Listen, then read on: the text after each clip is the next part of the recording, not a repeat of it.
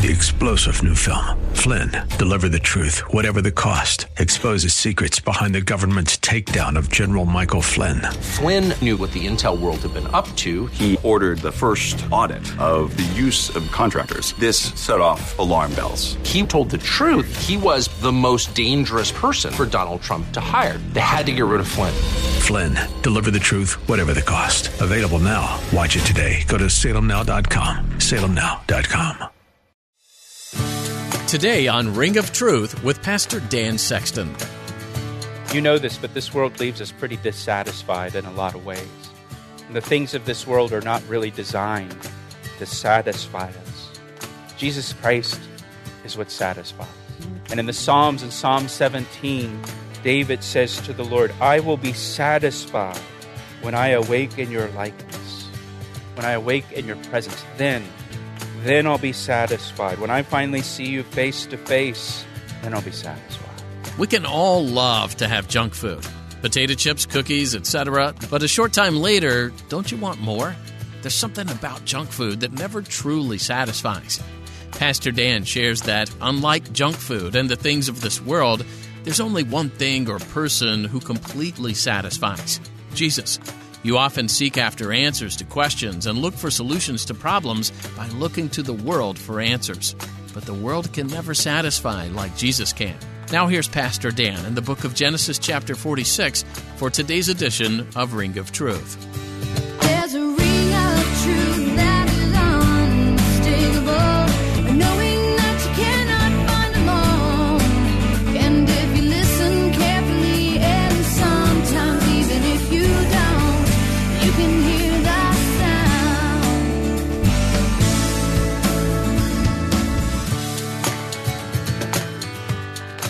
Israel is a family. They're not a nation. And they're not even really a very large family. You look over in verse 27, Jacob's entire family numbers only 70 people. Abraham came into the land more than 200 years before. And God told Abraham, I'm going to make of you a great nation. Your descendants are going to be like the stars in the sky and the sand on the seashore. And 200 years later, there's only 70 people in the family. That's not much. I count it. I have a lot of brothers and sisters. And just in my immediate family, brothers, sisters, their spouses, their kids, there's 57 people in my family. And so that's not many. And we know that God's going to take like another 400 years to finally make them into a great nation. Listen, the promises of God are trustworthy. But sometimes the timing of God is slower than we would like. Have you noticed that? Right? That he's not on your schedule or my schedule. He's kind of on his own schedule. And so a small family will go down to Egypt, and while they're in Egypt, God will make them a great nation there, and then God will bring them back out of Egypt. If you turn with me over to Exodus chapter 1, because this is really setting the stage for the book of Exodus. Exodus chapter 1, it says, now in verse 1, now these are the names of the children of Israel who came to Egypt. Each man in his household came with Jacob, and it lists the names there of his sons in verses 2 through 4. Verse 5 says, and all those who were descendants of Jacob were 70 persons, for Joseph was in Egypt already. And Joseph died, all his brothers, and all that generation.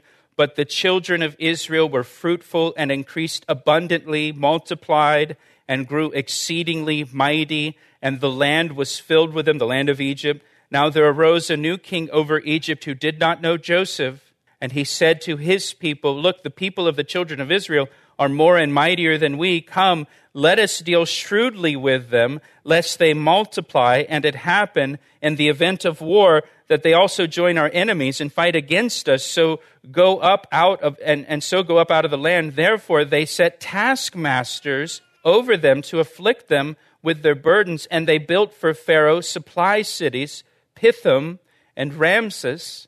But the more they afflicted them, the more they multiplied and grew, and they were in dread of the children of Israel. So the Egyptians made the children of Israel serve with rigor, and they made their lives bitter with hard bondage and mortar and brick and all manner of service in the field. All their service in which they made them serve was with rigor. So they were enslaved in Egypt because they grew into this great nation, because they multiplied, which will lead to God delivering them out of their bondage in Egypt. So it's setting the stage, really, for the Exodus. Now, back in Genesis 46, verse 3, God says, I'll make of you a great nation there. I'll go down with you to Egypt. I'll be with you in Egypt. That's always God's answer to our fears, that He's with us. Don't be afraid. I'm with you. Fear not. I'll be with you. His presence in our lives is always His answer to our fears. God says, I'll go with you to Egypt. I'm not going to send you down there alone. To me, all right, like that's all I need to hear. You know, you can do anything if God's with you, so let's go kind of thing. He's with me, I'm in. Then God says, I will bring you up again to Canaan. That's going to be more than 400 years after they went down to Egypt. And so Egypt's not going to be their permanent home, it's temporary. And God will bring them back to the land of Canaan. And He says, and Joseph will put his hand on your eyes, meaning Joseph will be present with you until the day you die. This must have been comforting for Jacob to hear that, to know that he's going to be reunited with his son and that his son will be with him until the day of his death. And so now that God has spoken and has given Jacob the green light to go to Egypt, he continues his journey in verse 5. Then Jacob arose from Beersheba, and the sons of Israel carried their father Jacob, their little ones and their wives, in the carts which Pharaoh had sent to carry him. And so they took their livestock and their goods, which they had acquired in the land of Canaan, and they went to Egypt, Jacob and all his descendants with him, his sons and his sons' sons, his daughters and his sons' daughters, and all his descendants he brought with him to Egypt. Now, when I read this, I picture the Beverly Hillbillies. You know, with Jed, like, loading up the truck and moving to Beverly. You know, here's Jake loading up the carts and moving down to Egypt kind of thing. So they head down to Egypt. His whole entire family with him. Wouldn't that be great to have all of your kids and grandkids move with you wherever you move? That's a wonderful thing. And now these were the names of the children of Israel, Jacob and his sons, who went to Egypt. And then in verses 8 to 25, we have a list of the names of Jacob's family members who went down to Egypt. And again, we're not going to read through all these names together, but you can on your own this evening as you're going to sleep, if you'd like to read these names. If there's, Ken and Heidi had their baby yesterday. Anybody else here that's pregnant? If you're looking for a baby name, there's a good list of names for you here. A lot of good Bible names. If you're expecting twins, I do want to point out a couple names and recommend a couple names for you. In verse 21, you have Muppum and Huppum. How about that? How cute would that be? Now, these names are insignificant to us, but they're significant to God. These are people that He loves, that He knows, that His thoughts of them are more than can be numbered. He knows the number of hairs on their heads. A couple of names I do want to point out to you in all seriousness. In verse 12, we have the sons of Judah, and Perez and Hezron are mentioned there. Perez and Hezron are listed in the genealogy of Jesus in the New Testament, Luke chapter 3. So here we see the line of the Messiah, this promised Savior who's going to come into the world to die for the sins of the world. We see that thread here in verse 12 with Judah. So look down at verse 26. And all the persons who went with Jacob to Egypt, who came from his body, besides Jacob's sons' wives, were 66 persons in all. And the sons of Joseph who were born to him in Egypt were 2 persons. So all the persons of the house of Jacob who went to Egypt were 70. So 70 went down to Egypt. Now, in Acts chapter 7, verse 14, Stephen, as he's giving his sermon about the history of Israel, he says 75 were in Egypt. Not that 75 went down to Egypt, but 75 were in Egypt. It's not a contradiction. Stephen included the 5 grandsons born to Joseph after Jacob and his family came down to Egypt. So I just wanted to mention that because somebody will ask me after the service. Now look at verse 28. Then he sent Judah before him to Joseph to point out before him the way to Goshen, and they came to the land of Goshen. Now, I like that Jacob sends Judah to go before them, to show them the way to Goshen. You know, Jesus is from the tribe of Judah. And Jesus has gone before us into heaven to show us the way to heaven. He is the way, right? I am the way, the truth, and the life. Hebrews chapter 6, verse 20 says of Jesus that Jesus has gone as the forerunner on our behalf to heaven. He's our forerunner into heaven. He's our forerunner into the presence of the Father. He's gone before us to prepare a place for us in the Father's house, to lead the way through his death and resurrection. So Joseph made ready his chariot, and he went up to Goshen to meet his father Israel, and he presented himself to him and fell on his neck and wept on his neck a good while. We can't imagine the emotion, right, of this reunion for 22 years. Jacob believed his son was dead. He'd never see him again. And now they're embracing. If you're a Christian here today, you've trusted Christ for salvation, in heaven, we will be reunited with our loved ones who have died in Christ. And we'll have this reunion. And how overwhelming will that be to see those loved ones again? So after they wept together a good while, verse 30 says, and Israel said to Joseph, now let me die, since I have seen your face, because you're still alive. This reminds me of in the New Testament, Simeon. Remember Simeon, the old guy that was at the temple? When Jesus was born and Mary and Joseph bring the newborn Jesus to the temple, and Simeon sees Jesus and scoops him up and holds him in his arms and says, now, Lord, you can let your servant die in peace because I have seen your salvation. Let me die. And that's Jacob's feeling here. Now that I've seen my son, I'm ready to die. I'm ready to go. I can die in peace. And Jacob was satisfied. He was satisfied. He could die in peace because he's been reunited with his son after 2 decades of separation and heartache. And now, just satisfied now. Now I can go. You know this, but this world leaves us pretty dissatisfied in a lot of ways. And the things of this world are not really designed to satisfy us. Jesus Christ is what satisfies. And in the Psalms, in Psalm 17, David says to the Lord, I will be satisfied when I awake in your likeness, when I awake in your presence. Then I'll be satisfied. When I finally see you face to face, then I'll be satisfied. When we see Jesus Christ face to face, we'll experience a real, deep, true satisfaction that you just can't find in anything in this world. Pastor Dan will share the second half of today's message in just a moment.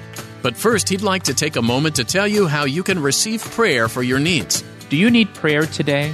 Every week we receive prayer requests from our listeners. If you need prayer for anything at all, we would like to pray for you right now. You can share your prayer requests with us through our website, calvaryec.com. Again, that's calvaryec.com, or through our church app, or by calling us at 410-491-4592. And can I ask you to pray for us as well? Pray for the Ring of Truth radio ministry as we bring the Word of God to those who need it. Thanks, Pastor Dan, and thank you for praying. Now let's finish today's message. Now watch verse 31, and we're almost finished here. Then Joseph said to his brothers and to his father's household, I will go up and tell Pharaoh and say to him, my brothers and those of my father's house who were in the land of Canaan have come to me, and the men are shepherds, for their occupation has been to feed livestock, and they have brought their flocks, their herds, and all that they have. And so it shall be when Pharaoh calls you and says, what is your occupation? That you shall say, your servant's occupation has been with livestock from our youth, even till now, both we and also our fathers, that, here's why, you may dwell in the land of Goshen, for every shepherd is an abomination to the Egyptians. Joseph acts as a mediator between his family and Pharaoh. And Joseph was the perfect mediator. In fact, he's the only one qualified to be the mediator between his family and Pharaoh. A mediator must represent both parties equally that are involved in the mediation. Joseph was a Hebrew, so he could represent his family. And at the same time, by all standards, Joseph was an Egyptian, so he could represent the Egyptians. So Joseph was the perfect mediator because he was both Hebrew and Egyptian. So Joseph says to his family, I'll speak to Pharaoh on your behalf. Now, 1 Timothy chapter 2, verse 5 says, for there is one God. Do you know that? There's one God. And there's one mediator between God and man, the man, Christ Jesus. Jesus is the only mediator between God and mankind, and he is the only one qualified to mediate between God and man because he's both fully man and fully God. And so he's the only one who can represent both sides in the mediation. He's the only one who can reconcile God and mankind together. Now watch what Joseph instructs his family to say to Pharaoh. Pay attention to this. Again, verse 33, he says, when Pharaoh calls you and says, what is your occupation? You shall say, your servant's occupation has been with livestock. We're shepherds. From our youth, even till now, both we and also our fathers, that you may dwell in the land of Goshen, for every shepherd is an abomination to the Egyptians. Shepherds were an abomination to the Egyptians. They detested shepherds. They like wool, they like lamb to eat, but they detested shepherds and sheep. Why? Because Egypt was a land of farming, and sheep will destroy your farmland. Joseph, now watch this, he instructed his family that when Pharaoh asks your occupation, tell him you're shepherds and that you keep livestock. And not only that, tell him you've been shepherds your whole life and that your fathers were shepherds and your grandfathers were shepherds. All you know is shepherding. This is what you guys are all about, shepherding. Make that clear to Pharaoh. Now, we might expect Joseph to say to his family, hey, they detest shepherds here in Egypt, so when Pharaoh asks you about your occupation, don't say you're a shepherd. You know, tell him you work in supply chain management or textiles or you're an analyst, but just don't mention that you are a shepherd. But Joseph gives his brothers the opposite advice. They think shepherds are an abomination here, so make sure you tell him you're shepherds and that you've always been shepherds and that your parents were shepherds and your grandfather was a shepherd and that all you know is shepherding. Make sure you tell him, make that clear when he asks. Why? Because when Pharaoh finds out that they're shepherds, he's going to have them settle in the land of Goshen, away from all the Egyptians. He's going to separate them. Oh, you're shepherds? You guys have to go live over here, away from us. And here's what's going to happen. Listen, give me your attention. They will be separated from all of the corruption and all of the pollution of the Egyptian culture and their paganism and their idolatry and their immorality. Joseph wisely instructs his family to tell Pharaoh they are shepherds for their own purity, for their own preservation. He knew Pharaoh would say, your shepherds, go live in Goshen. We don't want you living around us. We don't like shepherds. We'll put you off by yourself, separated from us. Great. Then we won't be defiled by the Egyptians. living in Goshen will keep Israel pure and holy and undefiled from the Egyptian culture. I want to encourage you. I want to encourage you to boldly identify with Jesus Christ in our culture, whether that's at school or at work or wherever it may be, for your own purity. For your own purity. I hear Christians sometimes say things like, well, I don't really want to tell people that I'm a Christian because I know some people find Christianity offensive. And so I don't want to broadcast that I'm a Christian because I don't want to be ostracized at work or at school or treated differently than anyone else or get excluded from things because of my Christian beliefs. No, that's a reason why you should broadcast that you're a Christian. So that those who think Christians are an abomination to society and that the Bible is an abomination on our culture and the church is an abomination, so that they don't want to be around you and they don't want you around them. And that isolation will preserve your purity and your holiness and your separateness to God. 2 Corinthians chapter 6, verse 17 says, "Come out from among unbelievers and separate yourself from them, says the Lord." Be separate from them. Hebrews chapter 7, verse 26 says, Jesus was holy, undefiled, and separate from sinners. You broadcast that you're a follower of Jesus Christ. You start telling people that you're a follower of Jesus Christ, you'll see a separation happen. You'll see a separation happen. Jesus said, you are the light of the world, like a city on a hill that cannot be hidden. No one lights a lamp and then puts it under a basket. Instead, a lamp is placed on a stand where it gives light to everyone in the house. You let your light shine for Jesus Christ. And it's going to bring a separation. And it will help to preserve your purity, your holiness. Because Jesus also said that light has come into the world, and men love darkness rather than light because their deeds are evil. And just like if you turn on a light and the roaches scatter, you start shining your light, you're going to see who you know thinks that Christianity is an abomination and Jesus is an abomination. That Bible stuff and that church stuff is abomination. Because they're going to split. They're not going to want to be around you. So don't hide your light.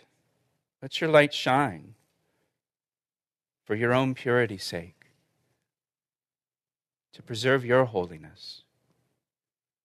Yeah, but I won't get invited to lunch anymore. Yeah, and you won't be defiled by the conversation at lunch anymore. You see? It'll keep you pure. Lord Jesus, we thank you for your word today. We thank you for just this beautiful chapter in the way that you worked all things together for good in Joseph's life and Jacob's life and how you brought them back together. We thank you for all the ways that we see Jesus in the Scriptures. Lord, I pray that we would be bold for you, especially as the culture just seems to be getting darker and darker. We would let our light shine, that we would boldly proclaim Jesus Christ and boldly identify with you in this culture. And Lord, we pray these things in Jesus' name. Amen. He asked me how I know, and I say it rings truer than the finest crystal. You've been listening to Ring of Truth with Pastor Dan Sexton. Pastor Dan has been teaching through the book of Genesis. Although some might view Genesis simply as a historical account of genealogies, the undercurrent throughout this book entails a broader understanding of God's nature toward His people. You're introduced to God's care and concern for His creation, how sin stained what God had created, and what God intended to do to atone for the sin that overshadowed the world altogether. God's plan included a Savior that would envelop His creation in love and sacrifice that might seem incomprehensible to the average person. But God's ways are higher than anything that we as humans can understand. Yet He chose to come to our level anyway. That's a creator God who's invested for the long haul. If anything about today's message has struck a chord with you, we'd like to talk with you. Please give us a call at 410-491-4592. That number again is 410-491-4592. You can also send us an email through our website, calvaryec.com. If you're not connected yet with a local church, we highly encourage you to find a church home that will help guide and support you in your growing faith. Thanks so much for joining us today. Pastor Dan will have more to share from the book of Genesis next time, right here on Ring of Truth. I see the signs and I recognize the hands that crafted them. Well, I know because I know His voice, and it only takes willingness and a conscious choice. You need not guess, there's a ring of truth that is unmistakable, knowing that you cannot find alone. And if you listen carefully, and sometimes even if you don't, you can hear the sound.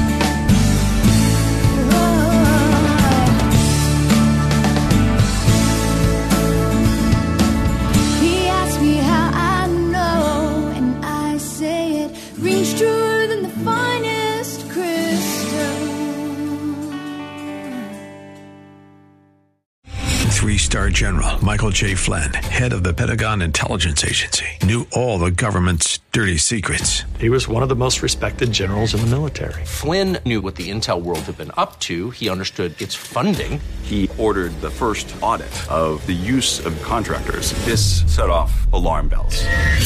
The explosive new documentary, Flynn, Deliver the Truth, Whatever the Cost, uncovers the facts behind this scandal. Flynn told the truth. He was the most dangerous person for Donald Trump to hire. I find out the worst enemy that I'm going to face in my life is right here in America. They took my assessment and they wanted me to change it. And I was like, I'm not changing it. They had to get rid of Flynn.